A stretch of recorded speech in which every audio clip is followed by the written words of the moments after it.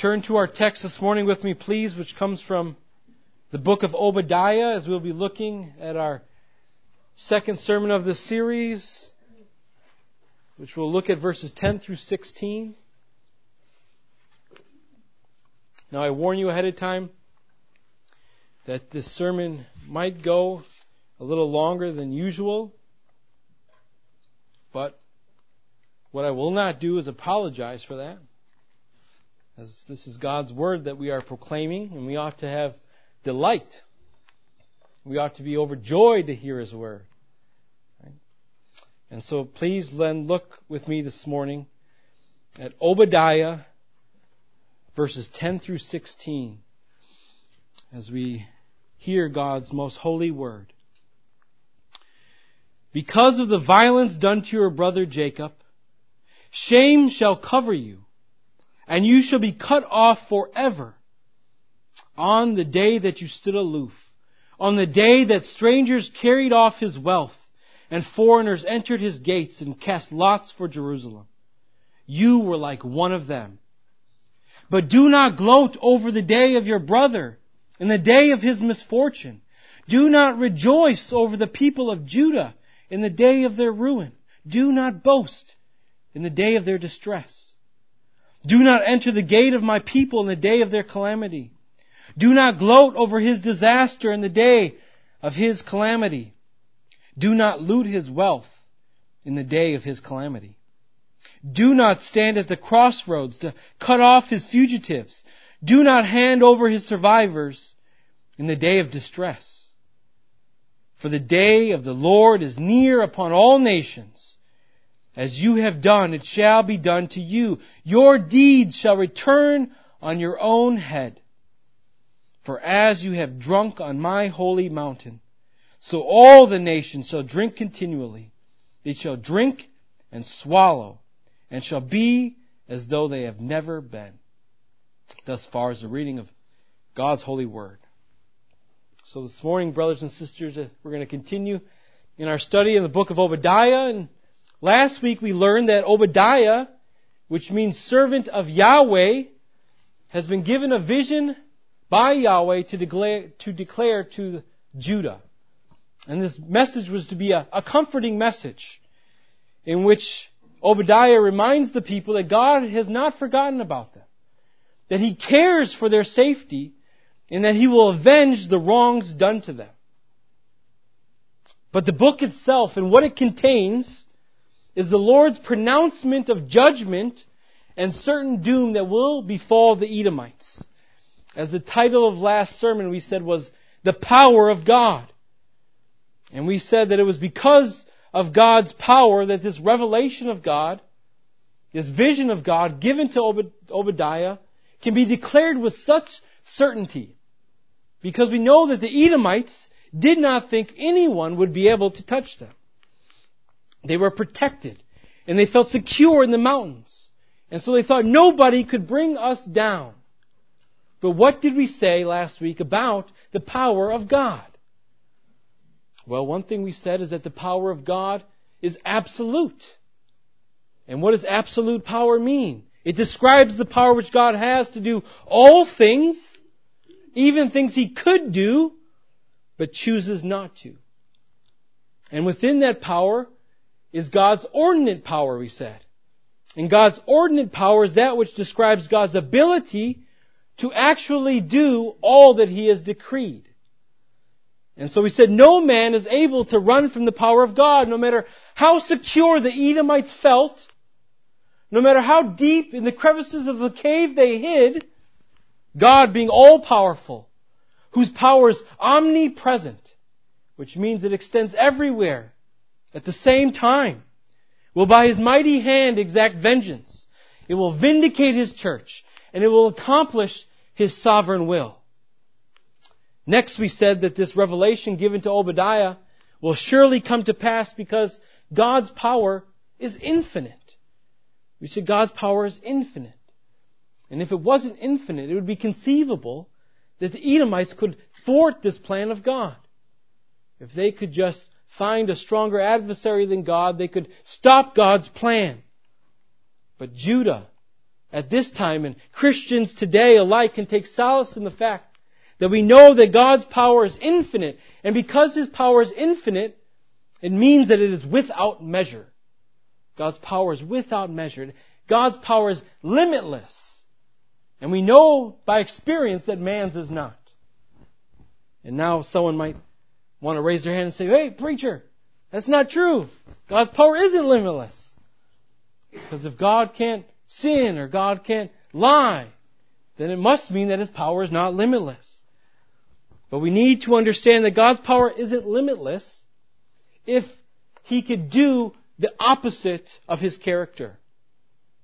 Right? God's power isn't limitless if He can do the opposite of who He is. That, in fact, limits God's power. If God is able to act contrary to self, to do the opposite of who He has declared Himself to be, this doesn't uphold God's power. Rather, it diminishes God's power. It diminishes it. Because it demonstrates that God lacks self-control. That the Creator is controlled by His creation. And so God is limitless, and His power is limitless to act in accordance with Himself. His power is limitless to act in accordance with who He is as God. And so we can know that God will never do the opposite of what He has promised to do. If He says He will destroy the Edomites, it will surely happen, as God's power is infinite, which also means that He has control over all things. God's power is over all things. He is in control of all things, good, evil, and the means and secondary causes that bring those things to His perfect ends. And so the Edomites will not be able to change their destiny. God tells us that this great reversal is going to happen. As the Edomites turned on their family members, we are told that the allies of the Edomites will one day turn on them. They will plunder their goods. They will drive them out of the land. And they will prevail against them, as Obadiah declares. And so no amount of planning or conspiring by the Edomites can stop them. It will not be able to help them, because even if they were these great military strategists as they thought they were, they still lacked understanding, we read. And that lack of wisdom stands in opposition to the all-wise power of God. And God, being all-wise in His power, makes foolish the wisdom of this world. We are told God confuses the plans of the wicked. And so the Edomites cannot surprise God. No matter how wise and smart they thought they were. No matter how impenetrable they thought their fortress was. But then at the end, last week, we concluded, seeing the culmination of the all-wise power of God being found in the cross. The cross being the symbol to the world of God's impotence. It's a symbol to the world of God's lack of power. But the cross to the Christian is a sign of God's omnipotence. Of Him being all-powerful. The cross is a demonstration to all of the most wise and all-powerful plan of God, enacted on behalf of anyone who will come to believe. And it is ultimately through the cross that our Lord ensures us He will do all that He has said. He will bring judgment on the wicked by His power, and by that same power, He will bring consummation of salvation to the saints. And so that's a brief recap of what we looked at last week. But now let's say someone was here last week, a visitor, and they sat through the sermon and they heard it. And they might ask then, well, if God is all powerful, I also have heard that He's all loving. And so why would God choose to destroy the Edomites with His power? And we've all probably heard people make arguments like this before. If God is all loving, how could He destroy His own creation? Certainly, He would not cast anyone to hell. A good God? No, He would never do it. A loving God, I'm sure, will eventually just look past the sins of everyone and allow everyone into heaven. I mean, really, if God is so great and He's in heaven and He's Creator, why would some little sin that His creation commits cause any reaction from God? He's Creator, we're creation. We're but little, He's but great. Why would that cause any reaction into God? You see, but the fact of the matter is because God is so great, He must respond to sin. He must respond to sin no matter how insignificant or small you might imagine the sin to be. And so if Sermon 1, we looked at verses 1 through 9, which told us that God had planned to destroy the Edomites and that He planned to do it by His power. Sermon 2 today in verses 10 through 16 will tell us why He's doing it. It will hopefully provide answers to those probing questions. And that is why then I've entitled today's sermon as The Justice of God. And so we're going to look at the justice of God under three main points. The first point is the cause of justice. The second point is the reason for justice. And the last is the righteousness of justice. So the cause of justice, the reason for justice, and the righteousness of justice. Now recently, Katrina and I finished watching a film or a documentary, and it was called American Gospel, Christ Crucified. It was a very good documentary. It was long, about 3 hours, but you had all sides of the debates given in this documentary. So you had godly men and women, you had godly pastors that we all probably are aware of, who were there to uphold the justice of God and defend it, especially in regards to the penal substitutionary atonement of Christ. But then you also had secular humanists there who gave their opinion. They said, we were once believers, but in fact it's these texts of Scripture, these justice passages and these passages about God's wrath that actually caused us to abandon Christianity. If this is God, we want nothing to do with Him. And then there was a third group. They were, Christian theologians and pastors who would say, well, we uphold God's love, but we don't think the crucifixion of Christ had anything to do with justice and nothing to do with wrath. It was purely a symbol of God's love. And I think it's these last two groups described here that are the way in which much of this world views these justice and wrath passages. They view them one of two ways, right? Either they read them and they say, I want nothing to do with a God like this. If this is God, if He executes justice upon the Edomites like this, I want nothing to do with them.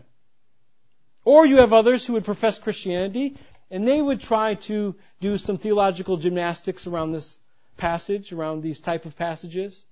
They might just reject them altogether. Perhaps they'll say, well, that's the Old Testament God. The New Testament God is much different. He's a loving God. That's the God I serve. Right? But it's texts like this today that make people feel uneasy. Make them feel uneasy. But we shouldn't. We shouldn't feel uneasy about these texts. Nor should we run and hide from unbelievers or questioning Christians who ask us about texts just like this.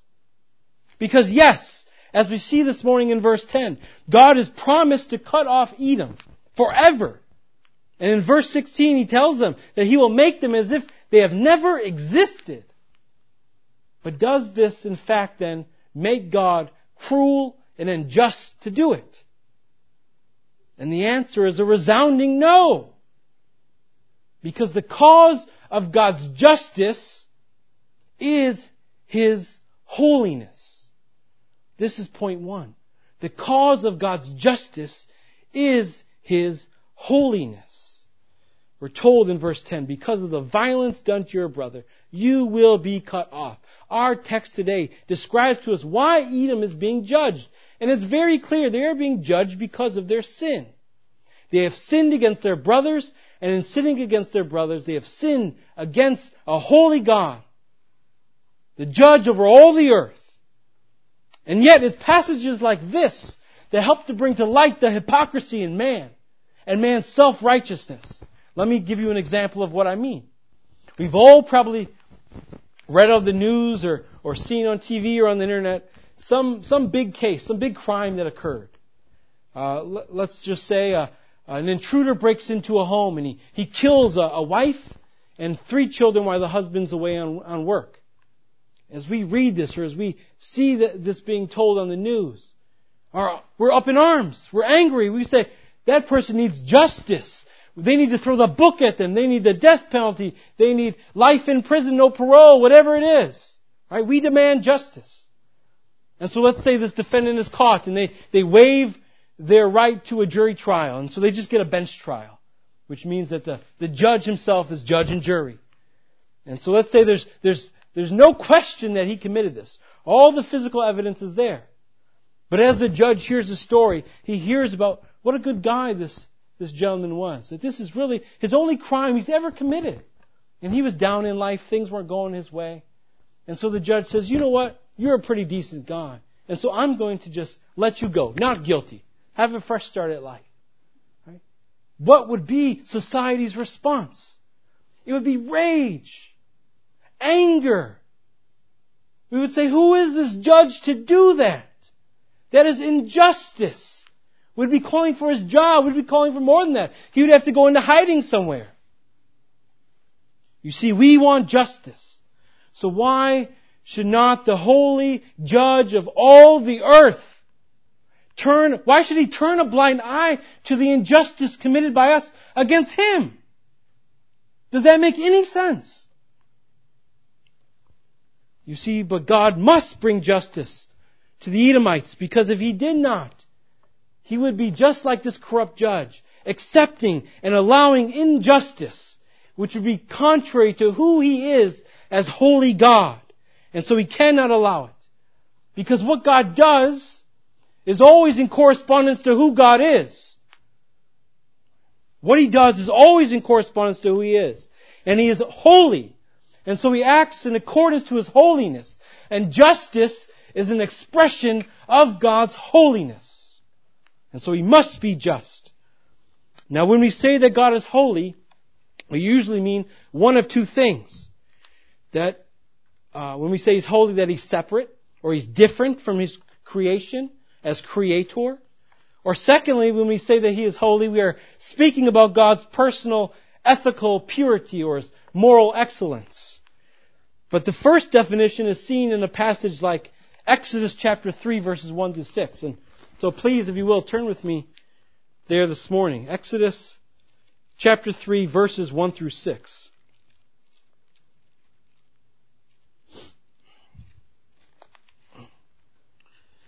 Exodus chapter 3 verses 1 through 6. Hear with me then the reading of God's Word.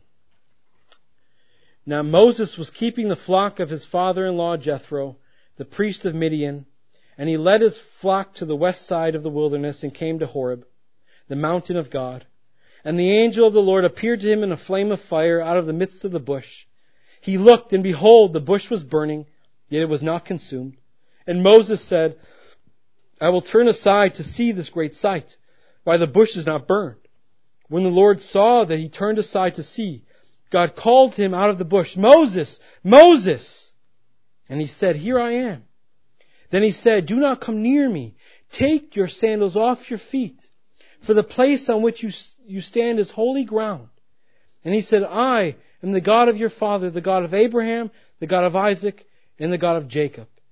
And Moses hid his face, for he was afraid to look at God. You see, the ground that Moses came upon was just regular old ground. There wasn't anything special about the dirt or the grass on the ground.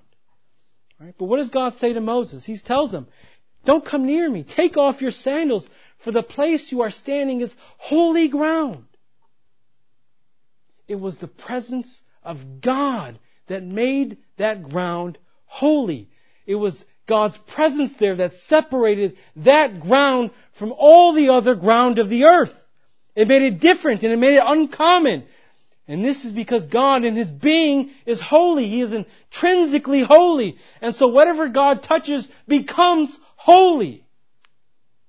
And being holy in and of Himself, He cannot, nor will He be polluted by sin, either by dwelling with it or approving of it. See, the one who is holy and perfect and just must by nature hate what is evil. Holiness loves righteousness. It loves justice. And so by necessity, it must despise sin and injustice. Just as David declares in Psalm 5, For you are not a God who delights in wickedness. evil may not dwell with you. And we see this, don't we, in the story of Nadab and Abihu in Leviticus chapter 10. Just before in chapter 8, we read that Aaron and his sons are consecrated to the Lord as priests. And then we get to chapter 10 and what happens? We don't have to reread the story. We all know it. They come before the altar of God, and what do? They burn incense to the Lord. They're offering God worship. Good intentioned worship. But what happens to them? They offered incense that God had not commanded them, and they were killed on the spot. They were consumed by fire right then and there. This is because God cannot nor will He dwell in the presence of sin. And because He is holy, He must be just. And this is why Moses then tells Aaron in Leviticus chapter 10, this is what the Lord has said. Among those who are near me, I will be sanctified. And before all the people, I will be glorified. And what was Aaron's response? Did he raise his fist toward God and say, why? No, his response was silence. We are told Aaron held his peace because Aaron understood that the holiness of God demanded justice. Demanded justice. In the hymn we so often sing, Holy, Holy, Holy. In stanza 3 we say, Holy, Holy, Holy. Though the darkness hide Thee, though the eye of sinful man Thy glory may not see, only Thou art holy. There is none beside Thee, perfect in power, in love, and purity. This is the God that we serve, brothers and sisters.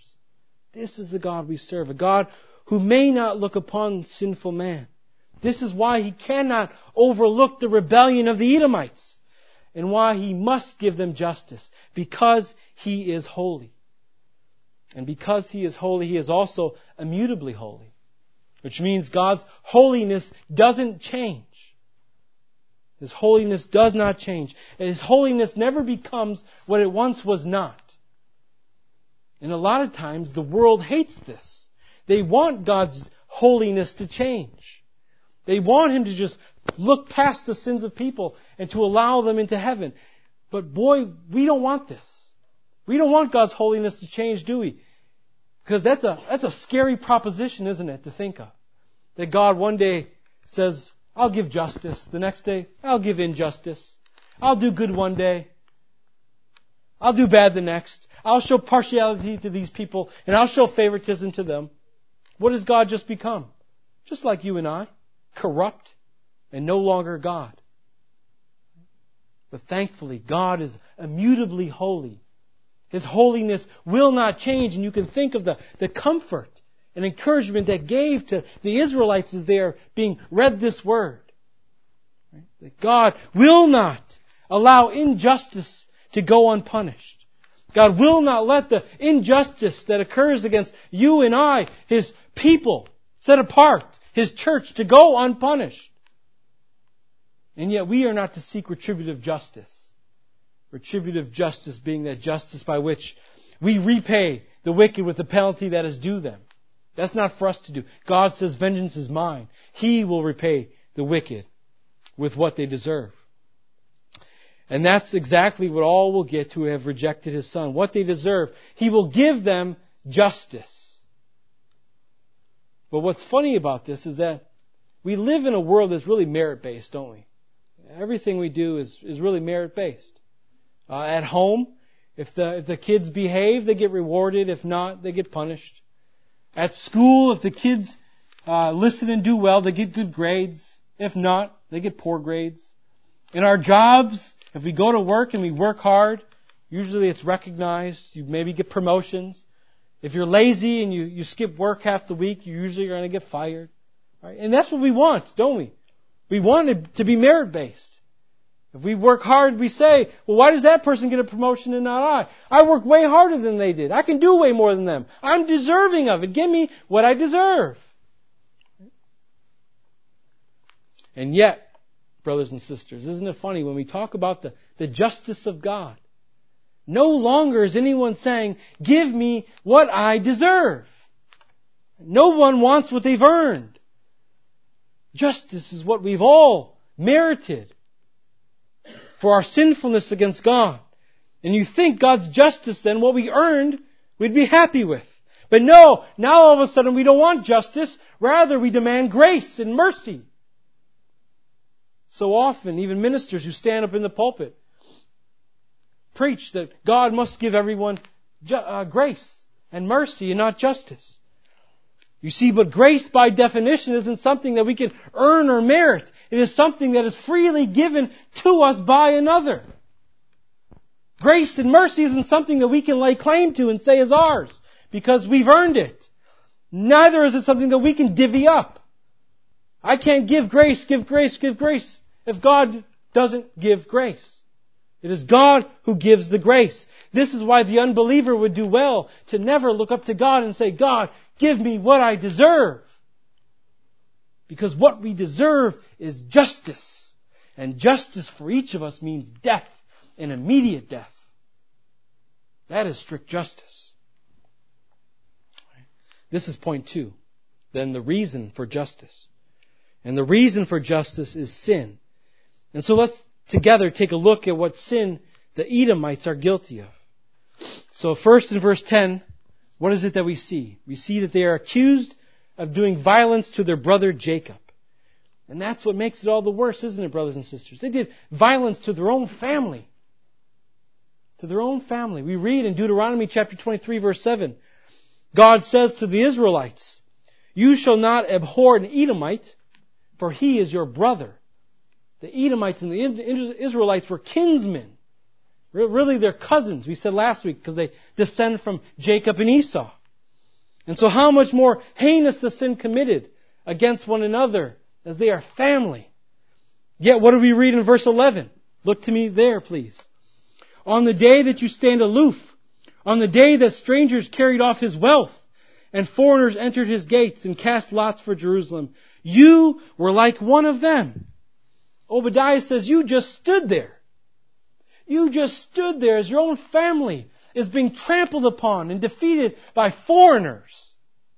You allow foreigners to do this to your own family. What a heinous crime. Moving into verses 12 through 14, then Obadiah changes from speaking of events as past as speaking of these events as if they have yet to occur. Yet he's speaking almost rhetorically. And so look with me at verse 12. But do not gloat over the day of your brother in the day of his misfortune. Do not rejoice over the people of Judah in the day of their ruin. Do not boast in the day of their distress. You see, not only was their sin in the omission of not aiding their family, but their sin was also in gloating over Israel's misery. They boasted in the fact that Israel was being destroyed.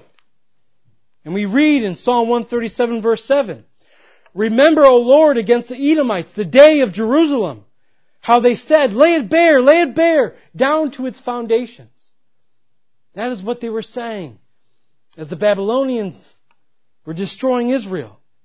And yet this sin is not uncommon in our own day, is it?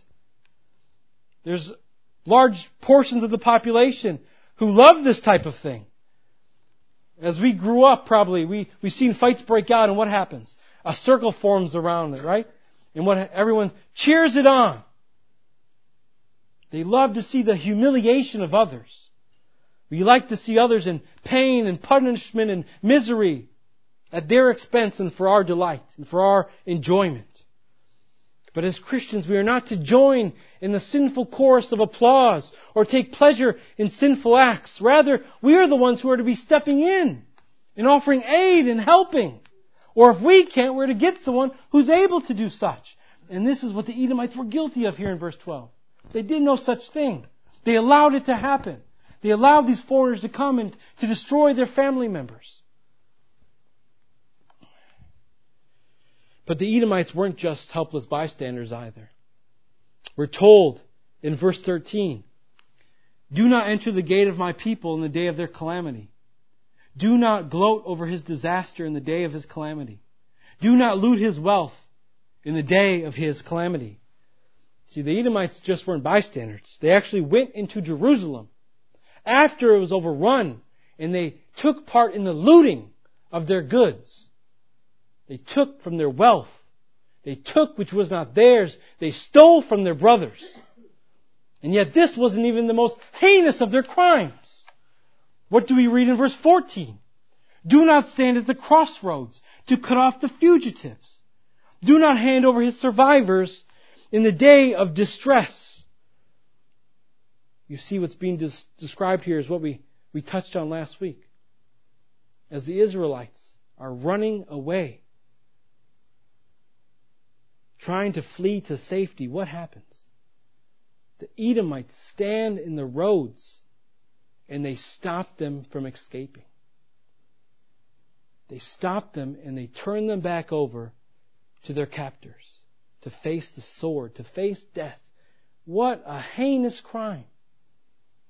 What grave sin. And so what is our Lord's response in verse 15? He says, "For the day of the Lord is near upon all nations. As you have done, it shall be done to you. Your deed shall return on your own head."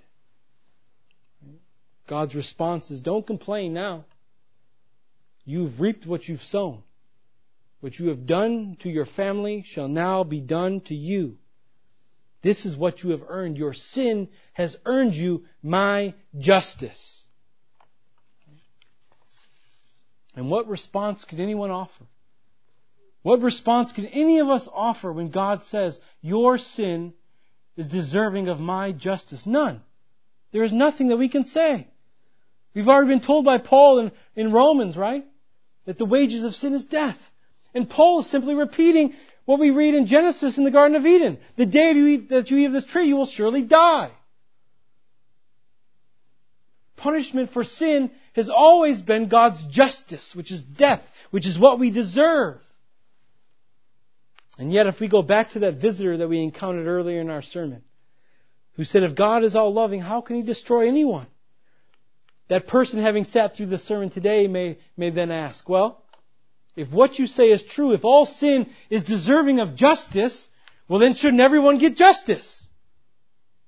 And the answer is yes, we should. We should all get justice. But we all don't. This is point 3. The righteousness of justice. You see, brothers and sisters, God's justice is perfect. The innocent will never be punished. The innocent can never say, God punished me. There is no injustice with God. And Abraham recognized this, didn't he, in Genesis chapter 18? Remember when he implores God, if there are 50 righteous people in Sodom, you do not destroy it. If there are 40 or 30 or 20 or 10, if there are any righteous, do not destroy it, God. He implores them.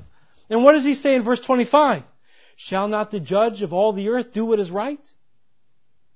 With the implied answer, of course He will. God will always do what is right, which means He will never let the guilty walk free, which is why He cannot allow the Edomites to go unpunished. As Obadiah says then in verse 16, for as you have drunk on my holy mountain, so all the nations shall drink continually. They shall drink and swallow and shall be as though they have never been. Right here we see Obadiah says that they will drink and swallow as if they've never existed. Yet not only here is he talking about the Edomites, but now he has expanded what he's declaring and the judgment he is pronouncing to all the nations we see. Right? He includes all the nations. As we return to the day of the Lord here, right? Brings us back to 1 Thessalonians, and we'll approach it again in 2 Thessalonians, the day of the Lord here, where every nation symbolized by Edom will perish as Almighty God inflicts vengeance on those who have afflicted His people. And yet, what is the symbolism of this drinking? For we see drinking spoken of 3 times here.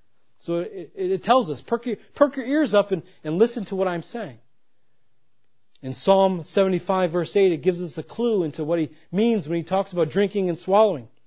He says, for in the hand of the Lord there is a cup with foaming wine well mixed, and He will pour out from it, and all the wicked of the earth shall drain it down to its dregs. Or they'll drink all its remnants. They'll finish the cup completely. Every last drop. And the drinking of this cup symbolizes the very thing that the ungodly will experience when Christ returns, which is an expression of that perfect justice, being God's wrath. And He will be just in giving them this as a recompense for their sin. Yet this doesn't answer the question that if God is just and we are all sinners, shouldn't we all get this? Shouldn't we all drink of this cup of wrath? And the answer is yes. But there is a but. And that but is mercy. Mercy found in the cross where Jesus Christ hung. It is the cross here that I heard it said, where justice and mercy kiss. Justice and mercy kiss at the cross. It is at the cross where God can still be just and at the same time pardon sinners. And how can this be? Well, we can look at Luke chapter 22 verses 38 and 39. Or 39 through 42, excuse me. Luke chapter 22 verses 39 to 42.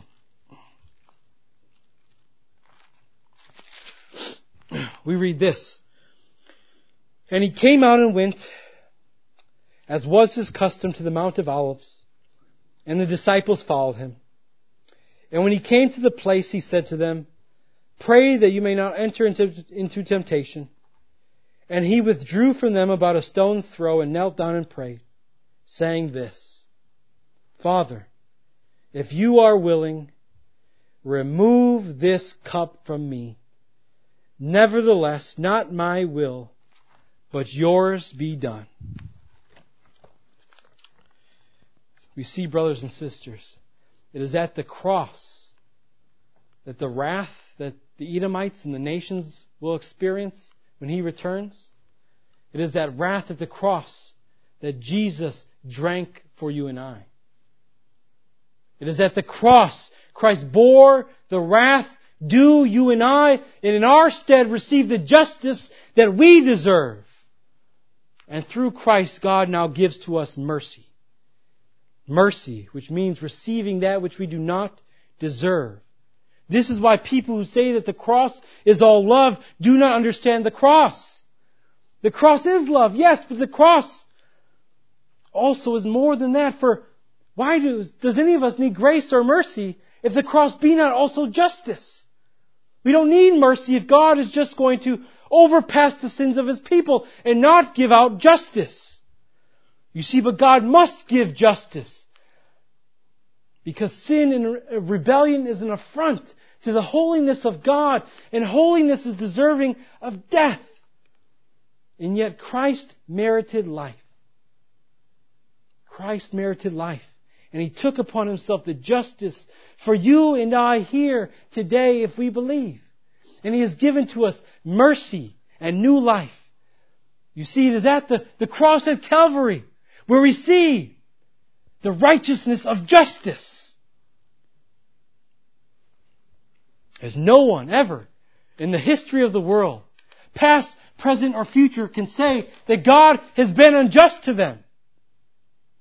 As R.C. Sproul once said, you either get justice or you get mercy, but you never get injustice with God. Justice or mercy, never injustice. And yet, do not allow this fact that we have received mercy and not justice be a source of pride or boasting. As I also read R.C. Sproul once say that over decades of teaching, he had countless students come up to him over the years and say, you know what, Mr. Sproul, never been able to understand why God doesn't just save everyone. And he said over those decades of teaching, only one student ever came up to him and said, Professor Sproul, I can't understand why God saved me. And so often, brothers and sisters, I think that we have the mindset of those countless other students. A lot of times I think we feel, and Christians in general feel, that we are entitled to God's mercy, and we are not. We are not entitled to His mercy. We deserve God's justice. But Christ has made a way. This is the good news. And so as we close, I will leave you with some parting words from the Apostle Paul, which come from Romans chapter 3. Please hear with me these words from Paul. But now the righteousness of God has been manifested apart from the law. Although the law and the prophets bear witness to it, the righteousness of God through faith in Jesus Christ for all who believe. For there is no distinction, for all have sinned and fallen short of the glory of God, and are justified by His grace as a gift through the redemption that is in Christ Jesus, whom God put forward as a propitiation by His blood to be received by faith. This was to show God's righteousness, because in His divine forbearance He had passed over former sins. It was to show His righteousness at the present time, so that what? So that He might be the just and the justifier of the one who has faith in Jesus. Please bow your heads with me in prayer. Heavenly Father, we humbly come before You after reading a text such as this, as we see that we are deserving of death for our sin. That is what justice means.